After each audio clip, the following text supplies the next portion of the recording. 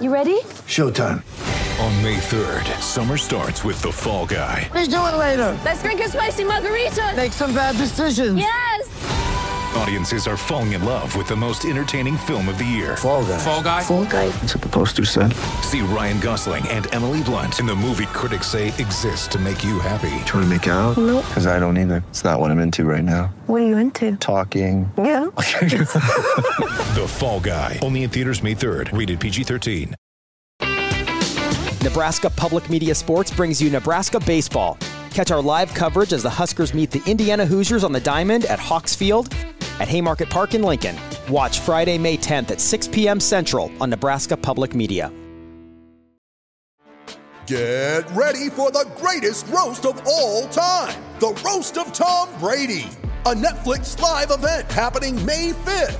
Hosted by Kevin Hart, the 7-time world champion gets his cleats held to the fire by famous friends and frenemies on an unforgettable night where everything is fair game. Tune in on May 5th at 5 p.m. Pacific time for the Roast of Tom Brady, live only on Netflix. Welcome back to Herd at Sports Radio. We are here with you on AM 590 ESPN Omaha, ESPN Tri-Cities, and joining now on the 9 o'clock hour, KFOR in Lincoln. I'm Ravi Lula. Andrew Rogers here with me today. We are having all sorts of terrific discussions about things that probably don't matter. It's the best type of radio. It is, like a flag football Olympic team that may or may not ever happen because they haven't decided if it's going to be the Olympics or not yet. But what is or should happen is you should head on down to Warhorse Sportsbook. Oh, that's where I'm at once a week. In Lincoln. Once a week. They are the best place in Nebraska to place your sports bets. You can go down in person. They've got plenty of kiosks, plenty of sports book tellers to take your wagers. You can. What would an over-under on flag football look like?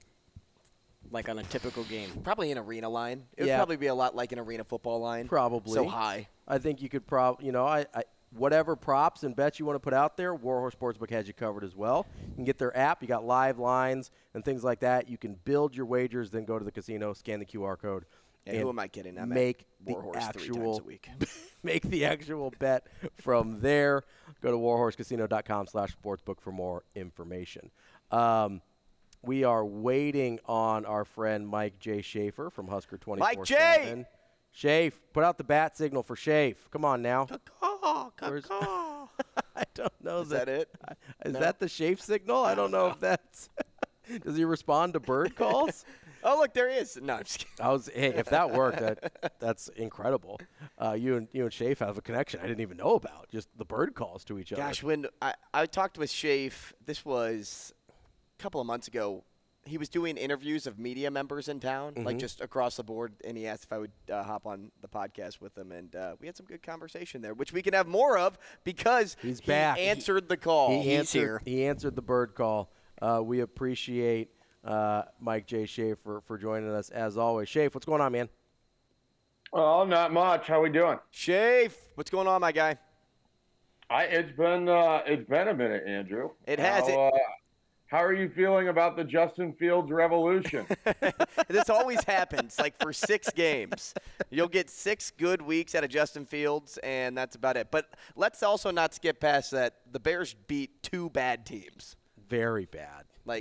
Washington is not a good team. No. And the team before that was, he didn't beat Denver. No, should have. Yeah, they should have beat Denver, but he played well in that game. He did play. He's played well 2 weeks in a row. Their high school offense can go up against Minnesota's defense here this week. Can't wait. They have a chance of winning that game. So I was the most excited person the Bears won last week because it means that their first win wouldn't be against Minnesota this week. So do we still in essence, everybody was happy. You know? Do we still have the 1 and 2 pick locked up right now temporarily? Essentially. Yeah, I think so, with the Carolina pick. Yeah, is there, I think I asked this question last week, or I was thinking about it. Is there a franchise you would trust less with the first 2 picks in a draft than the Bears in any sport? The St. Louis Rams. Is there a choice? Is there any franchise? Can we get in a time machine and take like the 1990s Clippers? Yes, that would be bad. Yeah, 90s Clippers would not be well equipped. Today, the answer might be the Bears. It's up there. Not to make you more depressed about your football team or anything. Yeah, can't wait till April. Well, knowing the 49ers, they'd pick somebody with the first or second pick. It'd be a total bust, and then they'd get somebody in the seventh round. Here's how this will go. They'll have the first overall pick, but Caleb Williams won't want to go there. Yeah, because he already openly stated that he'll only play for 5 teams. He'll go back to college. Go play for Lincoln again another year. Correct. So the Bears will keep Fields, and then they'll trade the number 1 pick. And they're going to want to get Marvin Harrison, right? That's going to be what the Bears want. And then whoever gets the number 1 pick is going to draft Marvin Harrison from underneath them. And then the Bears are going to have to settle with somebody they didn't really want, or they'll trade out of that pick too. And I'll get so hyped for the first 2 picks of the draft, and you'll get neither of them. End up with picks for days, for years to follow, for years. Who's the consensus third quarterback behind Drake May and Caleb Williams? I don't know that there is a consensus third. I mean, you've got a cluster. I keep hearing how great this quarterback draft is, and it's like, isn't it just Caleb Williams and Drake May if you're into Drake May? Like, right. I don't know. Is Riley Leonard up there? He's up there. There's a cluster of guys, I think, from I think anywhere from Riley Leonard. Some people like Michael Penix as a first-round quarterback. I think some people are talking about J.J. McCarthy that way. I don't know if you're talking about. When does Bo Nix enter the league? It seems like he's been in college Bo Nix is part years. of the group they're talking about. I think none of these sound like quarterbacks that I would be enthusiastic about my team taking. Well, since my team is going to take a quarterback, but probably not bad enough to get one of the are you going to lose Justin Jefferson too? Is he going to follow Kirk Cousins wherever he goes? They're best friends. You got to watch out. Hey, I don't need the Bears taking another UNC quarterback, though. Like, sorry, Drake May, I can't do that. You can't do the Trubisky thing again? No. Yeah, it's interesting. I kind of agree with you, though, Schaefer. There's just really a cluster of quarterbacks after Drake May and Caleb Williams. I don't know that. I mean, I guess Shedeur could come out. I don't know how people feel about him. I would take him over every other name mentioned besides Caleb Williams, probably. You take him over Drake May, too? Yeah, maybe. That one's like closer to a toss-up. But I would definitely take him over J.J. McCarthy. Are you kidding? Like, that's I don't know. I would take I'm not insinuating that either of you like J.J. McCarthy, but he's like one of those names you see in a first-round mock, and you're just like, I don't think so. I don't want anything to do. I think Quinn Ewers is in this draft. I think some people are high. Obviously, there's a talent level there. I don't know how people. I think some people are talking about him as a first-round pick, though, as well. I think it's a. I think we're trying to make ourselves believe that this is a good quarterback first-round draft. Yeah, because quarterback play in the NFL is bad. I think there's 2 guys that people feel pretty good about. I think there's one guy that people feel really good about. I think there's another guy people feel pretty good about, and then there's a group of guys. And that second group, which is probably mostly second and third round guys, if we're being realistic, in any other position, they're all going to get talked. People are going to talk themselves into taking half of those guys in the first round. But I don't know that you look at this group after the top 2 and say, hey, I think it's maybe a deep quarterback class. I don't know how good of a quarterback class it is, if that makes sense. Okay. All right, well, that's exciting. I can look forward to Christian Ponder 2.0. Listen, I remember sitting there. Oh goodness, pick. So Schaefer, I was covering the draft for covering is a loose term for Bleacher Report at the time, and I'm watching this thing happen. And keep in mind, I watch a lot of Florida State football, and it shocked me that somebody was like, yeah, Christian Ponder first round, that makes sense. Yep. Well, here's the thing, and I don't know that it makes it come across any better. Who they really wanted was Jake Locker. So, yeah, that's worse probably. I mean, yeah.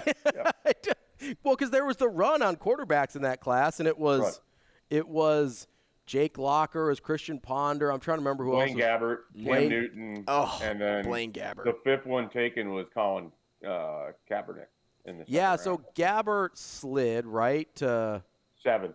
7. Okay, yeah. I couldn't remember how far he slid. But, yeah, so that was another one of those, hey, we've got a great quarterback class, and where exactly did that get anyone? So, it's always – I feel like we do this a lot with quarterbacks. It's like, oh, it's a great class or it's a terrible class. Well, guess what? none of us know anything about quarterback play in terms of what it's actually going to look like. We tend to guess wrong. Yeah, I mean, everybody does. I mean, look, Anthony Rizek still doesn't have an offer. But here we go again. Got to get it in where I can fit it in, right? Schaefer, if you want to write that down, that's the second time on the bingo card. So just write that down. To be fair, somebody else, Dan brought it up the first time. So. Yeah, but you also, stirred that pot. It may have been the chicken broth to the soup, but you brought every other ingredient. That might be fair. Schaefer, let's start with Nebraska and Illinois. Looking back last week, it's been there's been kind of a wide range, at least from the people I've talked to, of opinions about that game. Some people, I don't want to say they're angry about it, but they're kind of frustrated about how it looked. And then I'm kind of in the camp of, hey, you can't complain about road wins in conference. Those all count as much as anything. So I guess, where did you land as you kind of process that game and you talk to people? Was it more kind of frustrated about how ugly it was, or just kind of happy to get a road win in conference? I think at least in the conversations I've had, I think it's been a lot of both. I mean, I think people would have liked Nebraska to just take control of the game the opponent's just giving you, and put somebody away. I think a lot of it was that, right? Like, that result was still pretty much in doubt until the end of the game. And Nebraska was in control of that game pretty much from the fourth down stop on.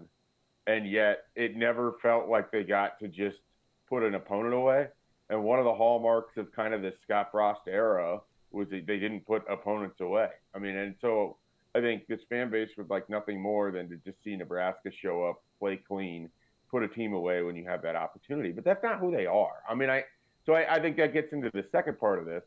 Most of the fans that I am at least engaging with are more than happy to tell you that this is a deeply flawed team. Mm-hmm. So with that being the case, you can't really be that upset about getting a win on the road against a team that, you think you're better than. And I think Nebraska, I thought coming into the game, the wrong team was favored. I just think Illinois is about as bad as you're going to find in the Big Ten West this year, which is, a lot of these teams. So I like Nebraska's chances going into that game. I thought that they had ample opportunity to put it away and just weren't able to. So I think some of the annoyances from that. Mm-hmm. I think Matt Rule is still paying the price for saying things like, we hope to become a good fourth quarter football team, to which people just took to mean we're already a good fourth quarter football team. We will make no mistakes ever again. And then here's where it is for me. There was times on the field Friday where Nebraska had its backup quarterback, its fourth string running back, wide receivers 6, 7, and 8. Mm-hmm. Thomas Fedoni and Nate Borkircher, whichever one is tight end 1 or tight end 2 for you, and their offensive line. And it's like, you have to at least acknowledge this hasn't gone remotely to plan on offense. And you're 3-3. Yeah, it's hard to sit here and be too upset about things when you're back to 500 and you don't have a single one of your starting skill position players on the field on a critical down against Illinois on the road. So it clearly hasn't gone how they had hoped. So they've had to adjust this thing as the season has continued to roll on. And to me, that should be a feather in the cap of the coaches for being able to adapt to what has been a horrific start to the year. But around here, because excuses have been more plentiful than wins, I think people are sort of tired of that. Mm-hmm. They just want to see wins. And even now, when you get a win, it doesn't even really feel like it counts because nobody gets to feel good after that. Right. It's just a cycle of mediocrity, and the backlash to it, I think, is sort of some of the anger that you got out of people on Friday night.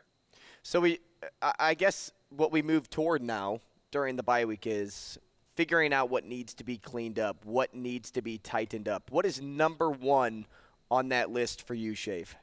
Yeah, and I understand what Matt Rule said after the game. I understand that he's mad and he talked to the conference and that this is happening. If they can't curtail the false starts and the procedural penalties, well, what the hell? Mm-hmm. There's no excuse for any of this. Mm-hmm. I can accept what he's saying. I can acknowledge that would be difficult, and yet I can watch other teams around the league not jump off sides 5 times in a game, have a false start 5 times in a game. Get lined up, so the fact that we're in game 7 of this season and we are still seeing a Nebraska team struggle to line up and get a snap off without a free snap penalty or just having guys lined up correctly, like that's a little bit frustrating. And to me, there's no element of excuse for it. Like that's something you can control. You can't control that you have to play your number 7 wide receiver, your number 4 running back, or whatever it is, number 5 running back in some cases. You can't necessarily control that. You can control your ability to line up and play football as you're instructed to do. And I just think too many of their mistakes on offense are sometimes self-inflicted, that if you clean some of that up, this team is hardly capable of getting you 325 yards on a normal night. Don't make them try to get you an additional 5 yards every third play. Like that's not a recipe for success. So to me, that's something they can absolutely control and should be getting better at, and it doesn't feel like they are at this point. Schaefer, so if it's the head coach during this bye week, you're focusing way more on cleaning things up versus maybe trying to get Heinrich Haarberg more comfortable. I mean, maybe you can do both. I guess my question is, how much do you think can reasonably be accomplished in the bye week, whether it's even just trying to clean those things up, which I assume they've been working on since fall camp? I guess just what's a reasonable expectation of change and adjustment in a single week? I don't tend to look at the bye week as an opportunity to really revolutionize what you're doing. And maybe that's the wrong way to look at it. But to me, and especially in college, the bye week is an opportunity to sort of like reset where you're at mentally, give yourself a little bit of a break and get prepared for the final 6 weeks of the season. Physically give yourself somewhat of a break. But I mean, I tend to believe that 6 weeks into the season, you sort of are the version that you're going to be, at least from a schematic standpoint. Mm-hmm. I don't know that there's anything that's going to occur in a 2-week stretch that's going to allow Heinrich Haarberg to come out and start playing the position in a way that is just going to get everybody on board with it. Like, I think there's going to be an element of his game that sort of feels like it's somehow both at its best and worst when he has to freestyle a play. And there's times where Friday was tough because I think the conditions played into it.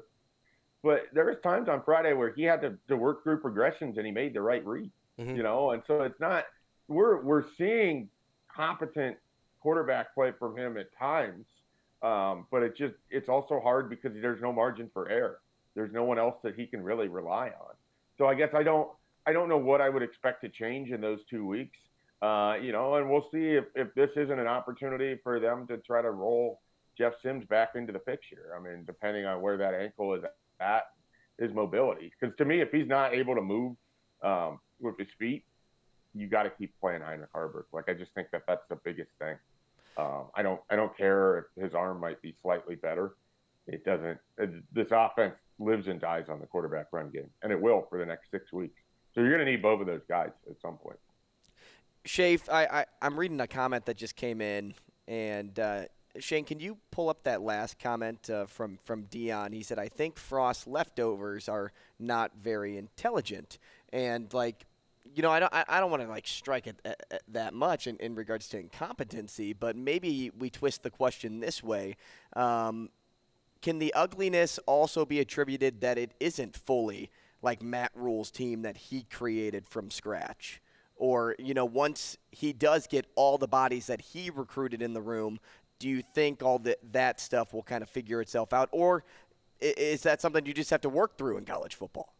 I think it's something that you just end up working through. I mean, some of it stems from, if you look at the people that are in the positions that they're in, like those names I all rattled off. That was the 5th college football game for Heinrich Haarberg. That was the first real snaps for Emmett Johnson in a meaningful situation. Same for Jaden Dawson, Malachi Coleman, Alex Bullocks. It's like his 6th, So there's a lot of inexperience there.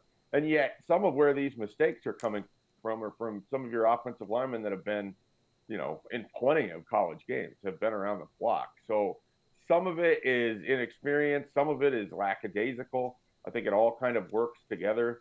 I think that they are at a bit of a talent deficit on offense. And so to me, that's what makes those penalties even more frustrating. you have less of a margin that you can just give away yards than other teams. So you have to be better in the margins, if you will.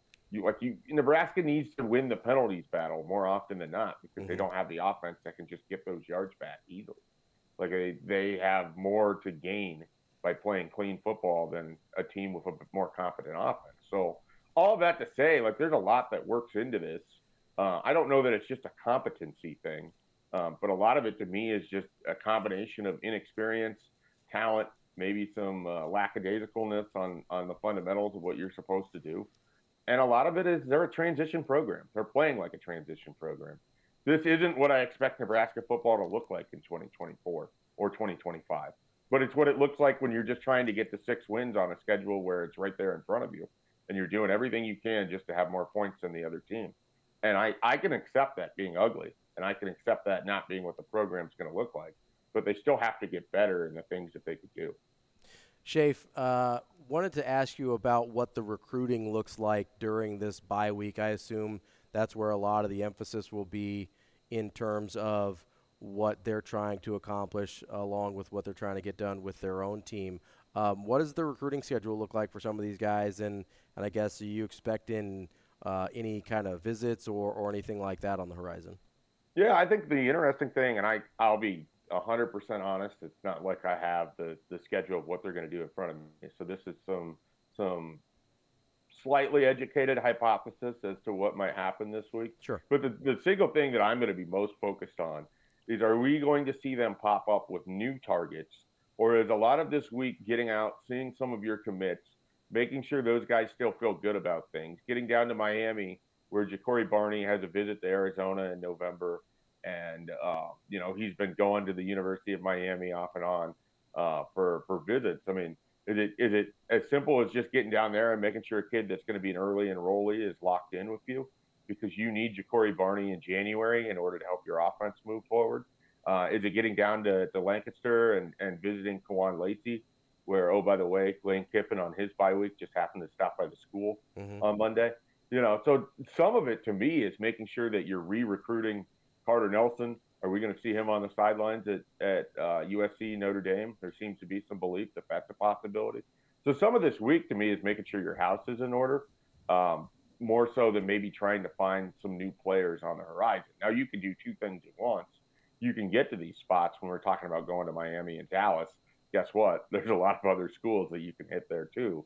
And you can see some 25s and 26s and of that nature. I'm not expecting a lot of new 24s to appear, but as soon as I say things like that, Matt Rule tends to find a guy under a rock in Texas that nobody's seen that 24/7 sports analysts fall in love with. So, I mean, I should know better than to say those types of things, but I am anticipating this to be more of a clean up what your house kind of looks like and then transition a little bit to 25s and 26s. Iron sharpens iron.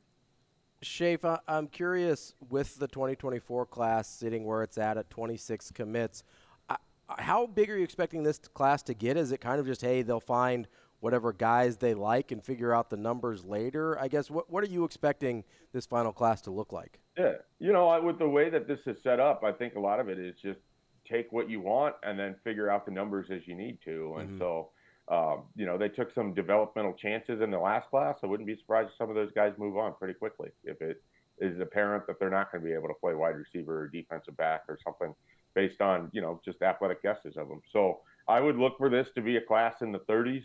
I think there's still a few more high school guys they want. And then, of course, they're going to have to get involved in the transfer portal, too. And we're just kind of in that age where, that 25 number just means nothing anymore. So they'll take what they want and they'll try to shoehorn it into the roster as they need to. You can extend out scholarships with NIL easier than ever now. And we've seen them do that already. That's Mike J. Schaefer from Husker 24/7 Sports. Schaefer, we appreciate it as always. We'll catch you again next week. Thanks, Schaefer. All right, guys. Have a good one. Try and stay busy out there, Schaefer. I know it's try and stay busy. That guy. It's that time of year. I don't think he has to try. Well, He just stays. He does stay busy. He's a grinder, as they call him, getting all that recruiting buzz for you. We appreciate Schaefer as always. All right, coming up next here on Herd Out Sports Radio, we've got half hour left on the show. I'm sure we'll get into something. That's Andrew Rogers. I'm Ravi Lula. Or more coming up next.